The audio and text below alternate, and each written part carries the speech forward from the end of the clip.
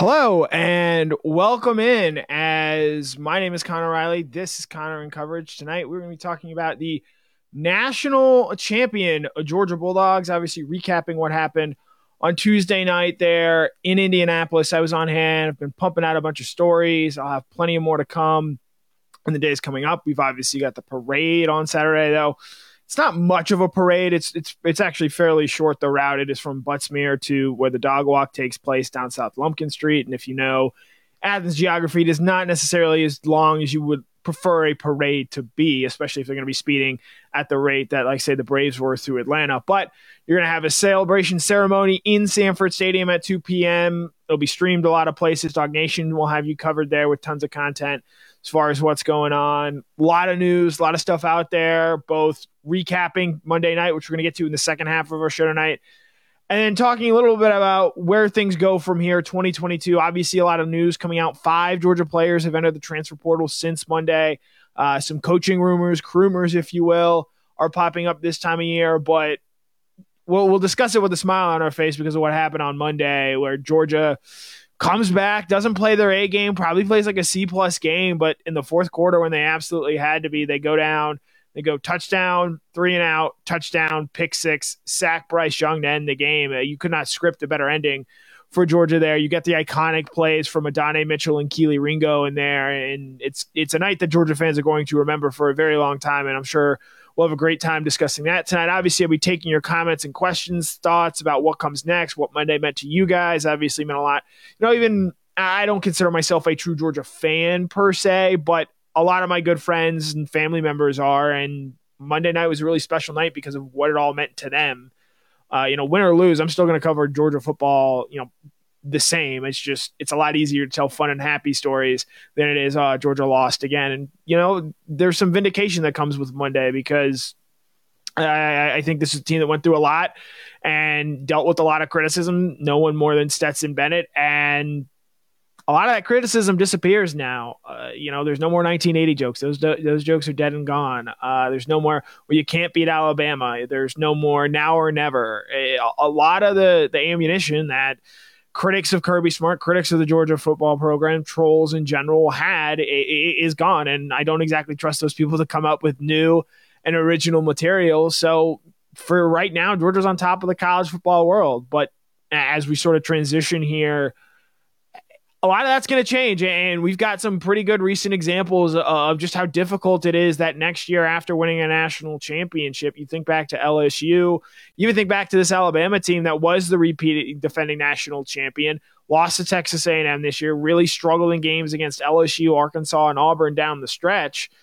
And you sort of look at it and, all right, how is Georgia going to handle this title defense? Because as a sports fan in general, I think one of the things I really appreciate about teams, about certain championship teams, is how they repeat and how they defend the title next year. You want to see them, give it their all and have that sort of heart of a champion, to quote Rudy Tomjanovich, the former Houston Rockets coach, and show that, hey, what last year wasn't a fluke. It wasn't all the stars aligning. This is what this Georgia program, this is what Georgia under Kirby Smart has built going forward.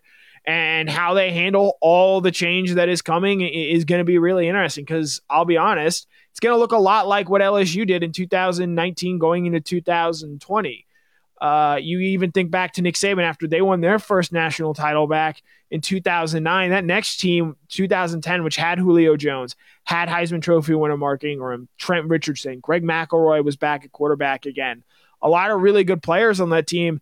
They went 10-3 that year, a lot, and had some losses that are pretty uncharacteristic and haven't happened in Alabama since then. So it's going to be interesting to see how this Georgia team responds. We'll start with the transfer portal players because that's where the most concrete news is.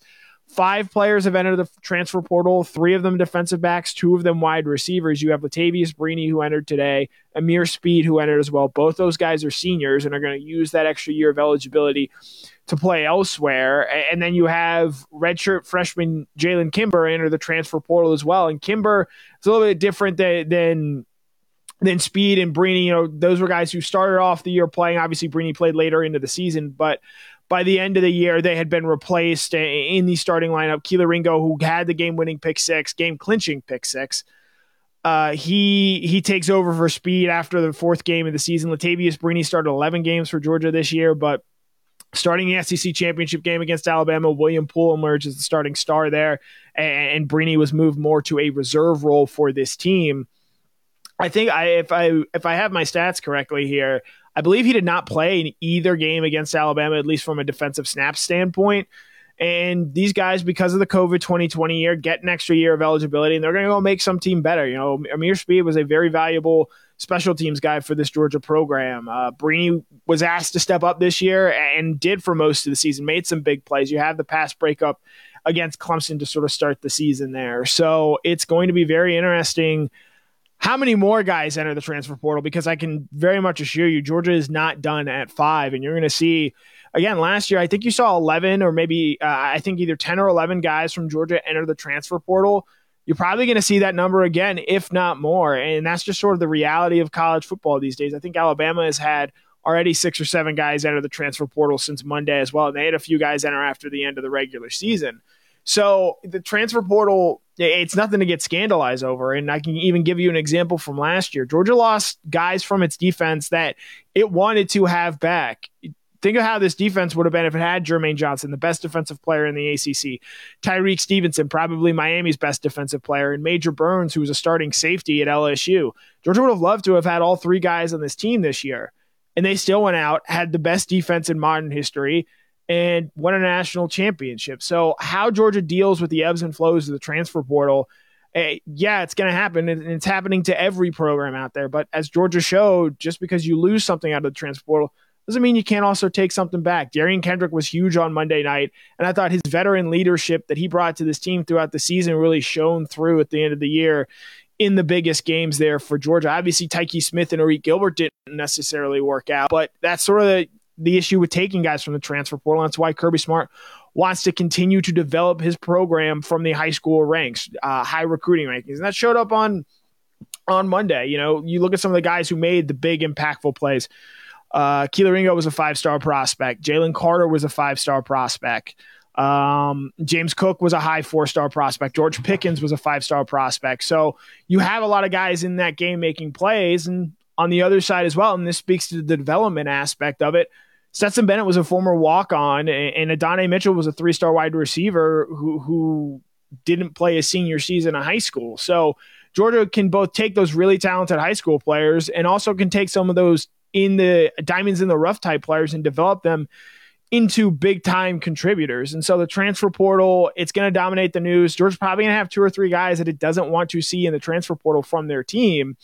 And the reality is Georgia's going to be okay for the most part anyway. You know, they're going to lose a lot, and this team's going to look very different next year than what we saw on Monday night. But that doesn't mean they're going to have a stark fall off like I think you saw with LSU. I'd be very surprised if this Georgia team at worst wins fewer than 10 games next season. They're going to be favored in every regular season game.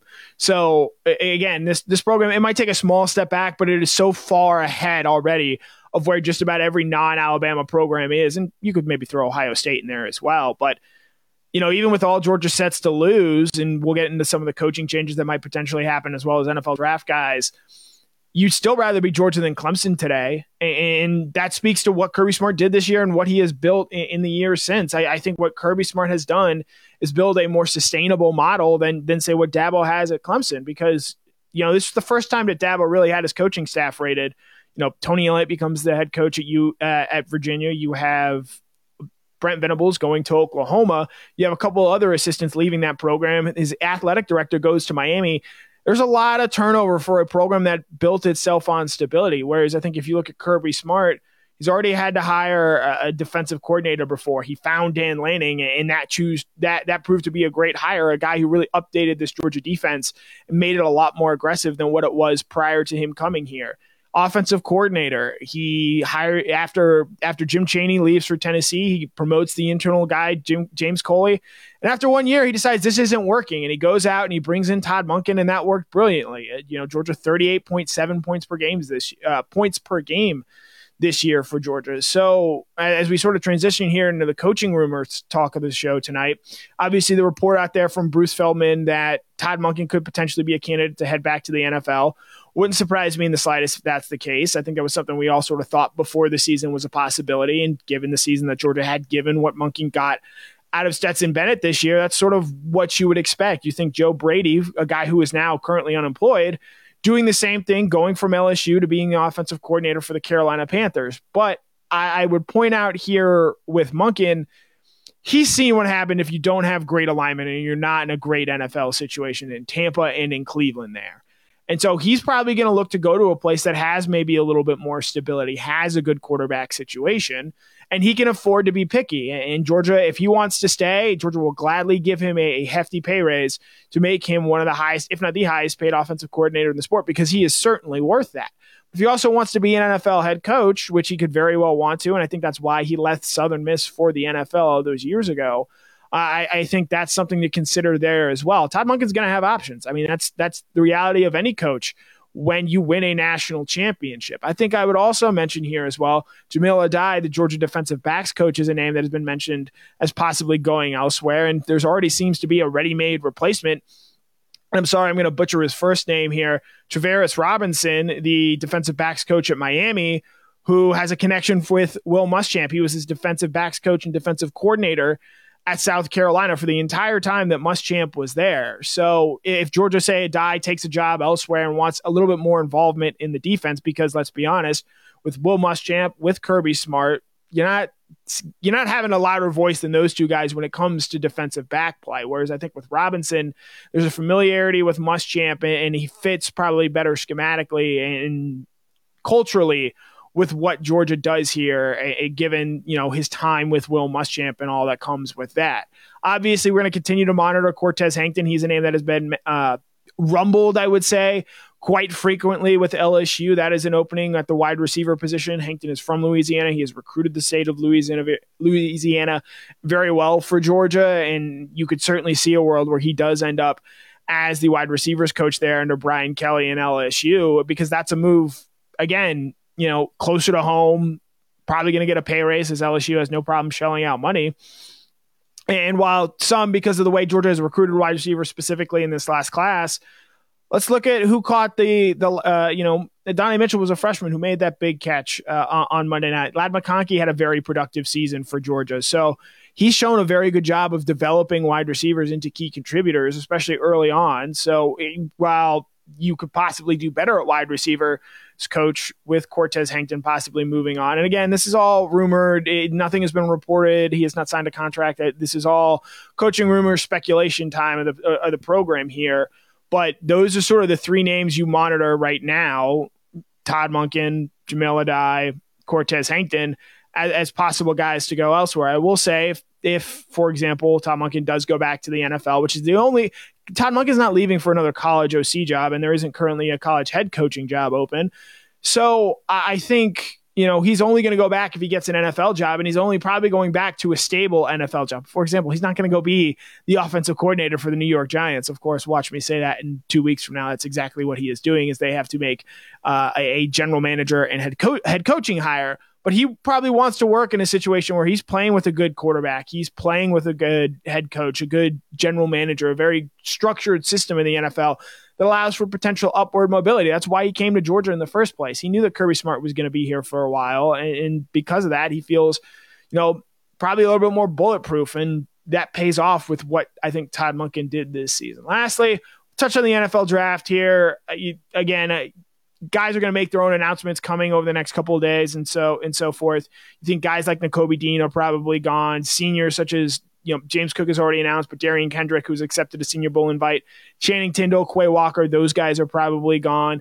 It'll be really interesting to see what Trayvon Walker and Nolan Smith do, because those are guys who might seem like, just from me knowing them personally, or not personally, but from covering them as closely as I have, it wouldn't surprise me if they decided they wanted to come back another year. And I know with Nolan in particular, he's talked about leaving a legacy. And I think if he comes back, he could be your Jordan Davis face of the program. And Richard LeCount was that before. That guy who, he may not necessarily be the most statistically dominant player or so and so forth, the best player. I think Nakobe Dean was that for Georgia this year. But the true spokesman of the program, the guy who represents so much of what Georgia is about, and Nolan Smith, to me, fits that to a T. and only had 3.5 sacks this year, but he's also at times shown that he can make big plays. Had 2 big tackles for loss in the national championship game, one of which came on that 2-point conversion after Alabama retook the lead. He had a sack to end the game there. You think back to the Florida game where he had an interception and a forced fumble. I thought Nolan Smith was great against Michigan. That's probably the best game that he's played as a Georgia Bulldog. And so if Nolan does elect to come back, that makes how you feel about this defense going forward, which is where most of the personnel losses are expected to come, a whole lot better, because there's still some talented pieces coming back. You have Jalen Carter, you have Keely Ringo, who are true cornerstones of your defense. I really like what Georgia has in its inside linebacker room. And so even though replacing Dean, Quay Walker, and Channing Tindall is going to be very difficult, man, Jamon Dumas-Johnson, Shmuel Munden, and even Xavier Sori, depending on whether he plays outside linebacker or inside linebacker, which I think ties into what Nolan Smith ultimately decides to do. You've got some real talent there that's already on the roster that has gone through the strength and conditioning program and is sort of ingrained in this Georgia culture. Nazir Stackhouse, I think, made some really nice plays when he was called upon earlier in the year. They've got a very, experienced defensive line, and you think Jalen Walker is certainly a game wrecker. Could maybe one of those other guys develop? And let's point out as well, Georgia's bringing in 5-star Michael Williams, 5-star Marvin Jones Jr., and in the secondary, which again is going to have a lot of turnover. They've got 3 transfers already. There's a chance Lewis Seen, Chris Smith also go to the NFL, despite having remaining eligibility. There's a chance that the secondary for the second straight year is in a real interesting spot depth-wise, and how Kirby sort of navigates that. I would expect maybe now with all the transfers that we've seen there, even though signing 5 guys in this in the 2022 recruiting class, you still probably need some more bodies back there. And so I think if you're tying this all back into the transfer portal once again, if I'm looking at possible additions going forward, I think wide receiver is a spot, obviously. I think defensive back is a spot, particularly safety, more so than cornerback. And I think depending on what Nolan Smith does, edge rusher is a position of concern again. And so it's going to be interesting to see how all that wraps up and ties up. But we're going to move off of 2022 news, and I realized I had the wrong lower third up for the entire time. But hey, I slept maybe about 7 hours since Monday night. So moving on, Monday's national championship game, and we'll probably open this up to your Q&A portion here. At this point, let me take that down. We'll open up comments, thoughts, questions. I thought it's an undeniably great night for the University of Georgia. Specifically, and I saw, a commenter mention this. I thought I've been pretty fair to Stetson Bennett. I was extremely happy for him to have that moment. Nervy, I think fair to say early on in that game for Georgia, but it weirdly felt like after he had that fumble turnover, which, again, I'm not even sure how you make that call on the field in real time, though they were consistently, I think, letting them play and doing that over the course of Monday night. After that fumble, he seemed to be like, all right, hey, I just had the fumble, the turnover that I can't have, and we're down 5, and we get the ball back. And if I throw a touchdown pass on this drive, we're ahead. And that's exactly what he did. He threw the 40-yard bomb to Donnie Mitchell, probably the best pass that he will throw, or at least most important pass he will throw as a Georgia Bulldog.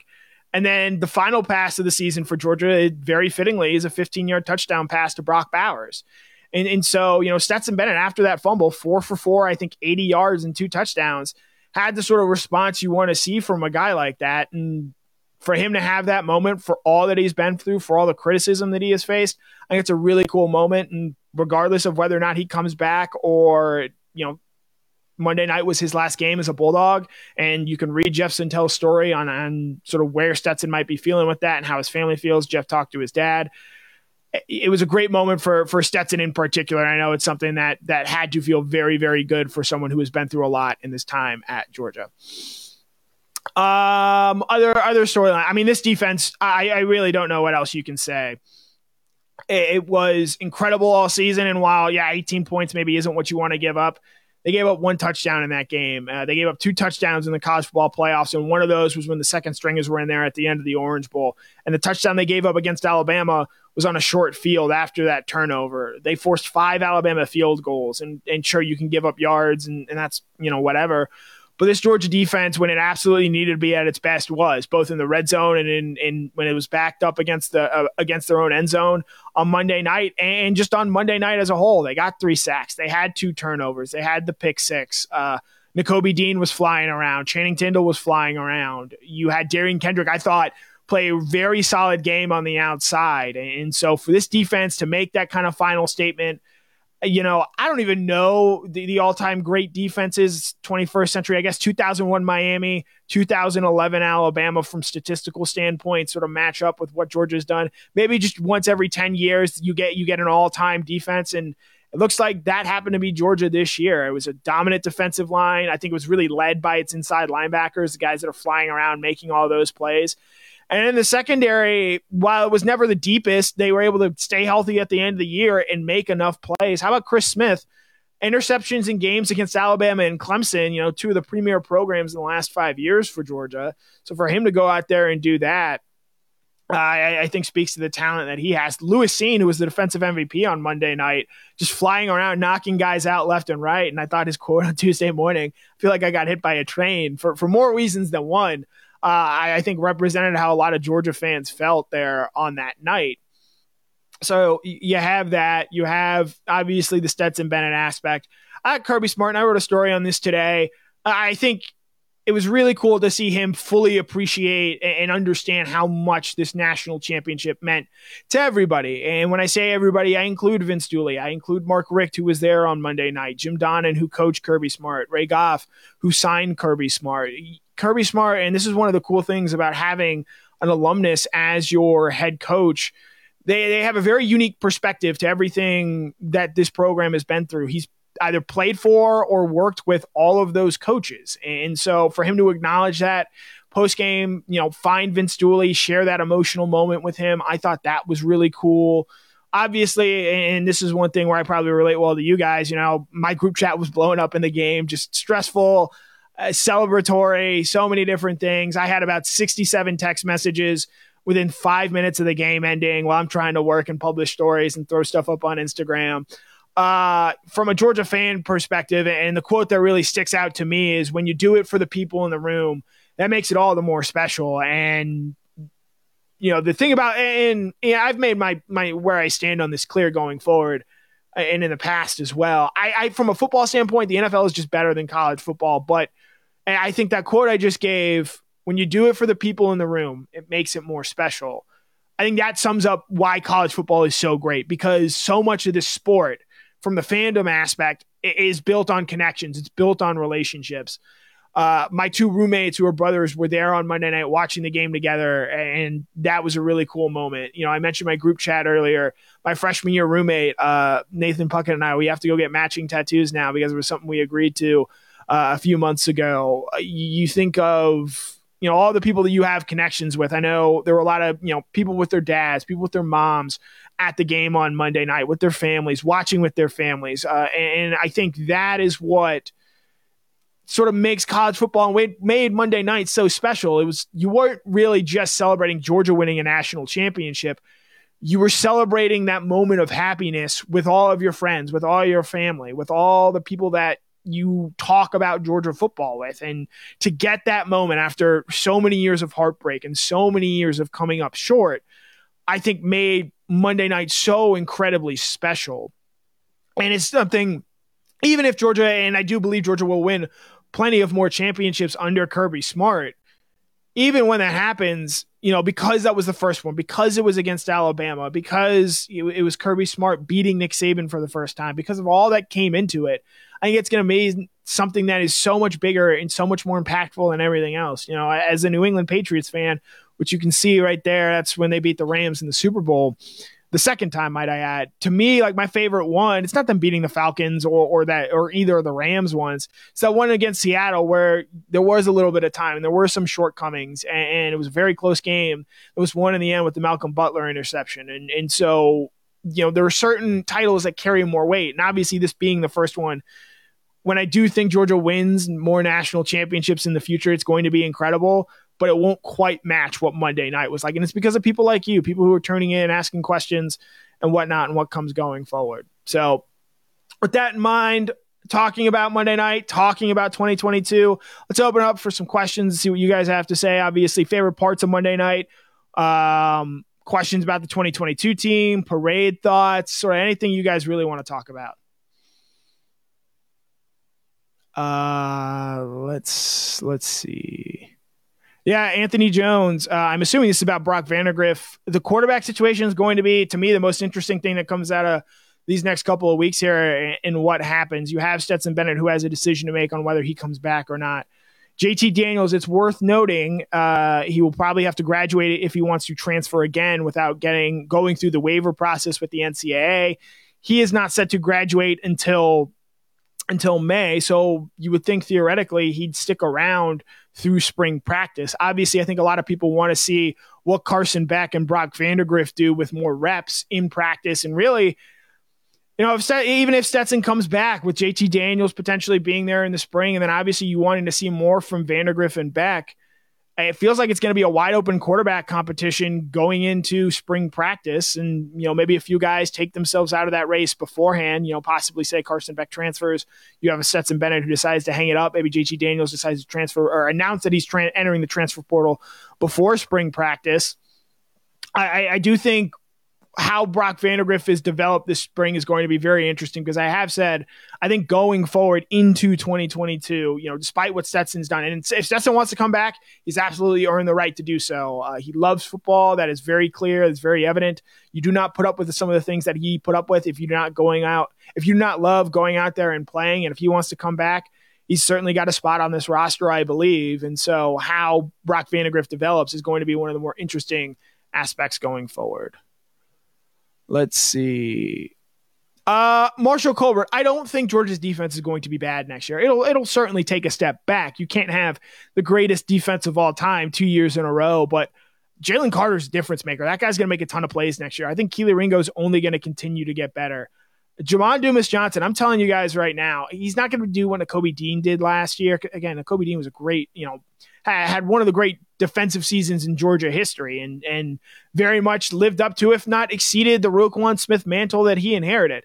Jamon Dumas-Johnson is going to go out and make a ton of plays next year and at least fill some of the void that Nakobe left behind. Whether or not Jamon ultimately develops into that kind of player, we'll see.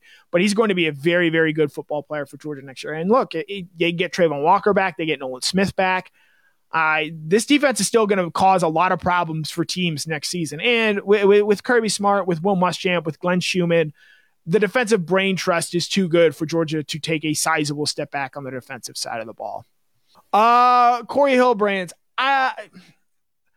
realistic, I would say no. I believe Joe Brady has made his feelings on wanting to stay in the NFL, not loving, I would say, the recruiting lifestyle that comes with being in college all that much. But we've seen Kirby take big swings before when it comes to that offensive coordinator position with a guy like Todd Monken. I still think right now, in the event that Todd Monken leaves, which he is not yet, and he could very well still be the offensive coordinator, at Georgia next season, I think Buster Faulkner is the name you guys need to know there. Former Parkview High School quarterback, was teammates with John Stinchcomb way back in the day. Offensive coordinator at Southern Miss before accepting an analyst job at Georgia, which I find very interesting because going from an on-field coaching role at a Group of 5 program, and granted Southern Miss has been a little dysfunctional in recent years, to taking an analyst job at Georgia, that's a little interesting to me. So, you maybe wonder if Georgia knew this timeline where Monken was going to be here for 2 years and then probably look to leave.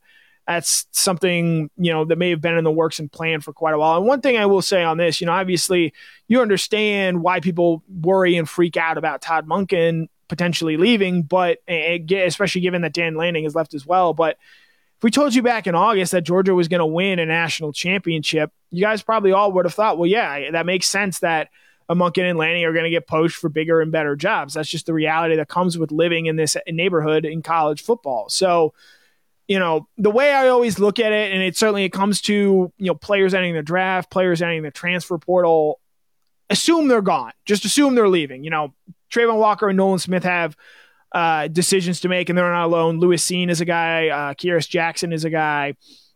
The easiest way to sort of deal with is assume they're going to leave. And then when they announce they're coming back, bang, you feel so much better. You're like, hey, we got one we didn't think we were going to get back. So That's sort of the way that I sort of look at that and coaches and going forward and whatnot. BA's cardigan. I don't know if BA is going to want to get rid of that cardigan. You're going to have. I can't convince him. You're going to have to do something for BA to get your hands on that cardigan. Ken Caldwell. Yeah. So James Cook off to the NFL. I would expect Zamir White to follow him as well. Kenny McIntosh, he doesn't do one thing great. He's not the inside runner, which I think Zamir White deserves a ton of credit for how he ran, especially in the second half of that game on Monday night, picking up a lot of tough physical yards. Kenny doesn't have the shiftiness of James Cook, but he's about an 8 in every single category and does everything well for this Georgia team. And so I think he's going to be a guy that sees a much more expanded role next season. And you're going to bring back Kendall Milton as well, who I think is going to form another interesting punch in Kendall does have some better, pass catching roles and opportunities than say Zamir did, but I think Kendall is also the type of guy that is able to run up the middle and take some of those harder hits that maybe Kenny isn't necessarily quite as accustomed. Not saying he's not accustomed to doing so, but handling it as well as say Kendall does. Ryan M. The Chip Six, as I am calling it, as many people are calling it, that's going to be the loudest cheer you get at Sanford Stadium next year when Georgia opens against Sanford, or even when they play it on Saturday in the stadium during the celebration. That play is going to be the most cheered, celebrated play for quite some time at Georgia, even if the Bulldogs do win another national championship. I don't know if there's anything that's going to top that Ringo pick six. That's a play that's going to be on the video board 60 years from now. Let's see. Kevin Wood, George Pickens is another guy who has an NFL draft decision to make. It's going to be coming up within the next week or so. Again, like I sort of said a minute ago, assume he's gone. If he comes back, great. I thought for Pickens to do everything that he did this season to get back on the field, to make the play that he made on Monday night, hauling in that 52-yard pass, drawing a pass interference penalty on Georgia's final drive, showed me everything that if I'm an NFL team that I need to see from this guy, because he could have very easily checked out, could have very easily gone on to the NFL draft and say, I'm just going to start working and preparing for that. And he didn't. He stayed locked in. He rehabbed hard. He fought, and he got himself back into a role on this team. And you see the immense playmaking opportunities that he presents to offenses. And so I don't think he's going to be a first-round pick because, even with that knee injury, he's not going to test well in terms of speed. But this is a guy who's going to be taken on the second day of the NFL draft and is going to make an NFL team very, very happy. Let's see. I really appreciate that message, Kirby's Visor. That means a lot. Let's see. Randy Hall. Chaz Chambliss is a guy that was really impressive to me this year. And I know he's not the 5-star that, say, Michael Williams or Nolan Smith was, or Marvin Jones Jr. is. That dude, similar to Jamon Jumas Johnson, every time he is on the field, he just makes plays. And obviously, gets the targeting foul at the end of the game against Michigan, but that dude's gonna fight and claw and scratch and find a way to get on the field for Georgia, and that dude just makes plays. So I think that's gonna be really interesting. Travis McCullough, this is one of the bigger decisions that I'm personally following. Chris Smith obviously has another year of eligibility, can come back if he wants to, has the interception against Alabama there. We'll see if he chooses to pursue an NFL future. I think he can be an NFL player. But boy, if he comes back, that's a huge win for Georgia, and given what they potentially possibly lose in the secondary. If I had to guess, I would say that Lewis Cine is probably off to the NFL, given what he did on Monday night, given sort of, he's mentioned in the past he has a daughter that he's doing this for, and that's his sort of why he plays football and why he does what he does. So if Georgia's able to get Chris Smith back, that's a huge win for this Georgia program. Let's skip ahead here. Center Point Media, I don't think Dan Mullen is going to get hired at Georgia. Matthew Chambers, I would say as far as Georgia getting guys from the transfer portal, and again, I could get proven wrong in the next week or so, but I would look for, similar to what we saw last year, these are guys that are getting announced and added after spring practice. I think Georgia wants to see what it has in its young guys. You think the defensive backfield, how does David Daniel develop? How does Nyland Green, Kamari Lassiter, how do those guys develop this spring? And if Georgia likes what they see out of them, maybe they don't feel the need to go out and get somebody from the transfer portal. And so I think that's sort of the way that Georgia wants to operate going forward. Now, if there's someone super duper talented that says, hey, I'm in the transfer portal, I want to come here, Georgia's obviously going to do their due diligence on them. But unless Georgia absolutely has to make a move for someone, I think they're going to prefer to wait to do so after spring practice.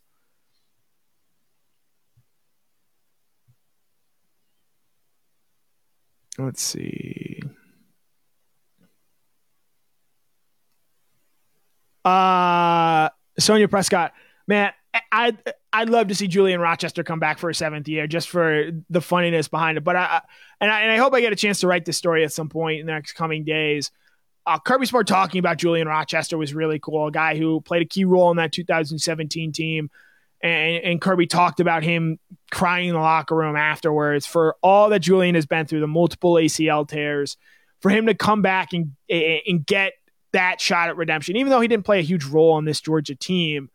For him, Uncle Julian, as they call him, the oldest player on this Georgia team, a guy who was part of Kirby Smart's first signing class, for him to get to experience Monday night, you could tell meant a lot to the guys on this team. And I thought that was really cool that we got to sort of hear about that and what that meant.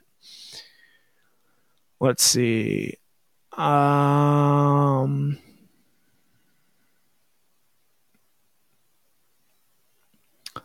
Hall, my favorite moment in Indy, from where I was sitting in the press box, I had a dead-on straight view of Keely Ringo on the field in that final play. And I remember seeing it and seeing the ball sort of float up in the air. I'm like, what felt like 10 seconds, I'm like, oh, he's underthrown this by like a lot. Oh, Keely's in perfect position to get this. Oh my God, Georgia just won the national championship when Keely secured that pick. And I said out loud in the press box, and I don't know how loud I had said it, but I know that I did. I was saying, get down, get down.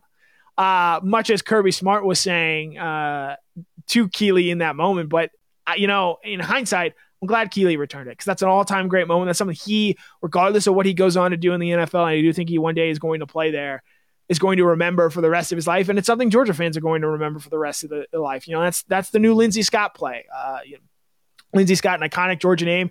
Keely Ringo is now going to occupy that same space for Georgia. So Beer Cans and Baddies, an all-time YouTube name. Both are going to coach. If I had to guess, I think Schumann is probably the guy who takes in on a larger on-field role for Georgia in terms of, being the guy next to Kirby, signaling in the play calls. I think this is a guy who, again, has been on Kirby's staff since the 2016 season when Smart first got here. I think that's, the natural progression of things. Schumann's only 31 years old, but I think like you saw Dan Lanning do this year, he's bound to be a college football coach somewhere else soon. And so I think you're going to see him continue to elevate within this Georgia program. Let's see. Yeah, I do see this comment, and I didn't get a chance to watch the coach's feed, but James Coley was in the room there for Texas A&M. I would have loved to have gotten some of his insights on this team, given his connection to the University of Georgia.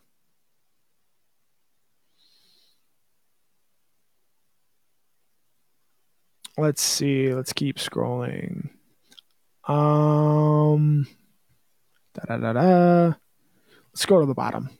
A lot of comments. You guys are doing a great job asking. We'll go as long as we can tonight.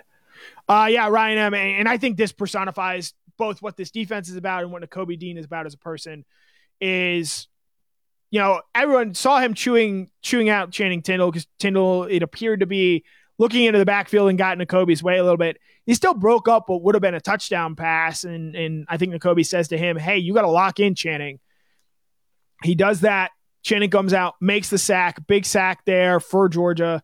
Their first time that they had sacked Bryce Young and the 2 times that they had played him, and forces an Alabama field goal there. So, that sort of, to me, is a play that along with Trayvon Walker running down Alabama wide receiver Agiye Hall to prevent a touchdown, those are sort of the 2 plays. Obviously, the Ringo one is so special and is on a whole different plane, but those are the two plays where years from now, that's what I'm going to think of this Georgia defense. The accountability, the leadership, the straining, because obviously all these guys are talented, but Florida signed top 10 classes and went 6-6 this season. For a guy like Trayvon Walker, a guy who's going to play defensive end in the NFL at 6'6", 275 pounds, for him to haul behind downfield and take down Agiye Hall and prevent what I think was going to be a touchdown, because if you go back and watch it, Hall had a blocker in a lane if he's able to get there. But credit to Trayvon Walker on that play. Credit to Nakobe Dean, the leadership that he showed all season. I think sort of exemplifies what this defense was all about. Let's see. Darius Parker. I'll say this. I don't think Georgia should go after Caleb Williams. And Caleb Williams is a fantastic quarterback. He's going to be, I believe, one day number one pick in the NFL draft. I think Georgia has to find out what it has in Brock Vandagriff, a guy I've said this about before. I like a lot. I like his ceiling. I like his upside. I think, with all the quarterback ups and downs that Georgia has had in recent years, they got to find out what they have in Brock. And you could say the same for Carson Beck as well. But I think obviously for a variety of reasons, they have maybe a little bit more potentially invested in Brock Vandagriff. And you could say the same about Gunnar Stockton here as well. But I don't turn away possibly Brock Vandagriff and then obviously Carson Beck as well to bring in Caleb Williams. And I could come to regret that one day. I understand that. But for right now, I roll with what Georgia has in its own quarterback room. Senyo G, yes. Jalen Carter is going to be the best player on Georgia's team next year. That guy is a monster. He is a guy you take, I don't want to compare him to Aaron Donald because that is so incredibly unfair. He does Aaron Donald type things. His physicality is just outrageous and his athleticism for a guy his size. I mean, he single-handedly blocked that field goal on Monday night. And I thought that really changed the game there because that drive for Alabama, you felt it in the stadium, the momentum really shifting in real time. Georgia's able to force that field goal, which was huge. And then for Carter to block it, I think really was like, hey, we're going punch for punch with Alabama now. Let's throw one of our own. James Cook comes down, 67-yard run on the next play. Zamir White, with Jalen Carter lead blocking for him, comes in and takes Georgia's first lead of the night. I thought that sequence there from Jalen Carter, which is why it was one of the first stories I wrote, was very emblematic of what this Georgia team is. Let's see. Yeah, Matt Rugavina. This is a great point. Every national, and this is something, Alabama fans, if they want to bring up Jameson Williams and John Mechie, let them. Georgia had injuries this year too. Alabama won their first title when Colt McCoy got hurt on the opening drive of the game. And specifically, we go back to the lucky bounce for Georgia in that game. Obviously, and you hope Jameson Williams gets healthy because he's a tremendous player. You think back to the play before that blocked field goal that Carter had. Bryce Young just made an outrageous throw with I believe Channing Tindall bearing down on him, going to hit him, makes an outrageous throw to Agiye Hall that would have set up Alabama inside the 10-yard line. And the ball just goes through Hall's hands. And, John Mechie probably makes that catch. Jameson Williams probably makes that catch. And in that moment, Georgia finally seemed to catch a big break against Alabama, and Georgia made them pay with that. Obviously, you could point out there as well, the fumble play that Stetson Bennett had was a break that went against Georgia because, of course, it did. And again, I understand why the ref said stands. I just don't know how you made that call in real time on the field when, at best, it is a complete wild guess that A, that was a fumble, and B, that Brian Branch caught that in bounds. Let's see. Randy Hall. So a week ago, I would have said Malachi Starks. And I think he's a guy who's got a potential to play early next year, given, Georgia's need in the defensive backfield, specifically at the star position. But after seeing what Mykel Williams did down in San Antonio and hearing what he did and how he played all week, I mean, it wouldn't surprise me if that guy finds a way on the field, especially let's say Trayvon Walker does leave.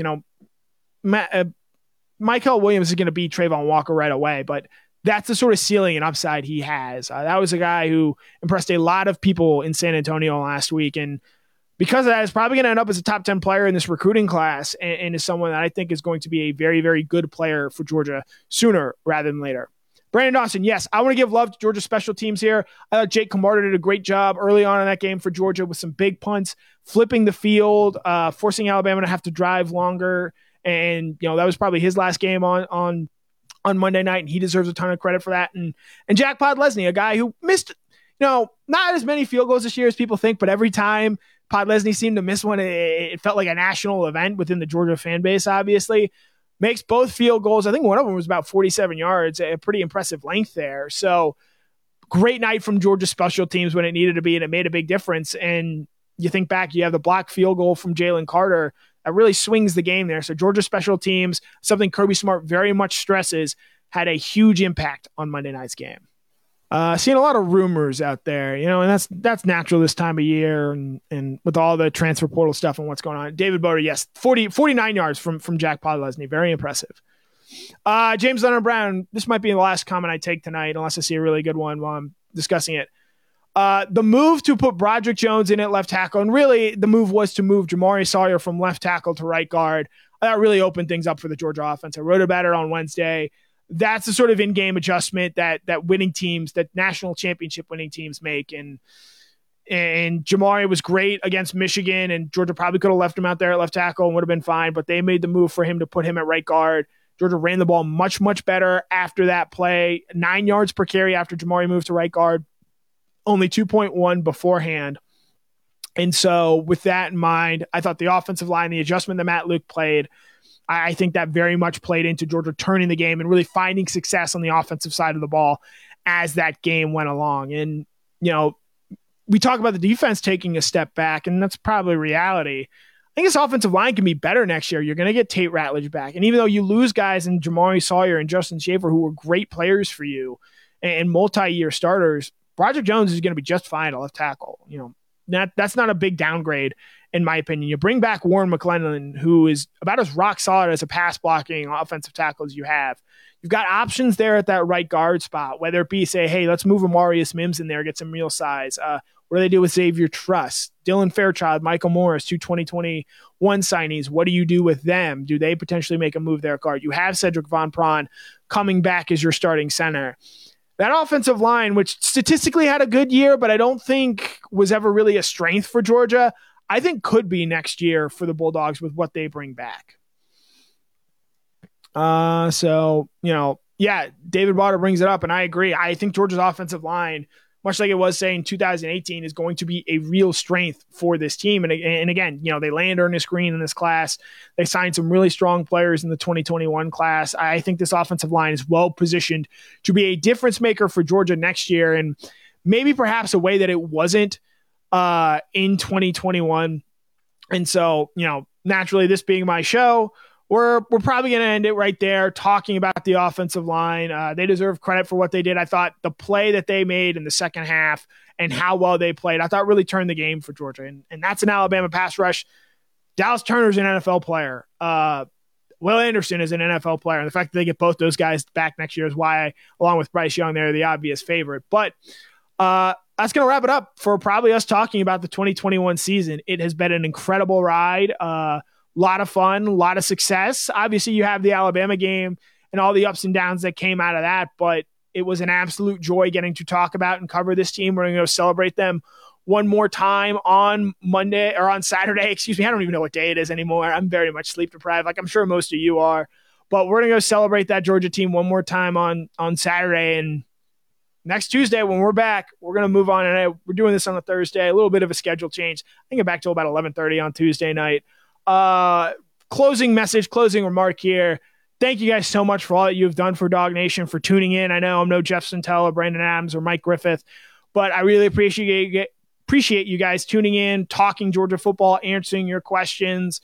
It's been a ton of fun. I'm so thrilled and glad we get to do this, and we're going to keep doing it in the off season. There is no sleep here. There is no off season, at least on Connor and coverage. And so we're going to start ramping up 2022 talk, diving in recruiting trends, where Georgia goes going forward, coaching rumors. We're going to have it all, because before you know it, September 3rd, when Georgia opens against Dan Lanning in Oregon in Atlanta, it's going to be here before you know it. But seriously, thank you guys so much. You make this enjoyable. You make it tolerable. Enjoy Monday. Enjoy the championship parade on Saturday. DawgNation is going to be on hand. My name is Connor Riley. For DawgNation, this has been Connor in Coverage.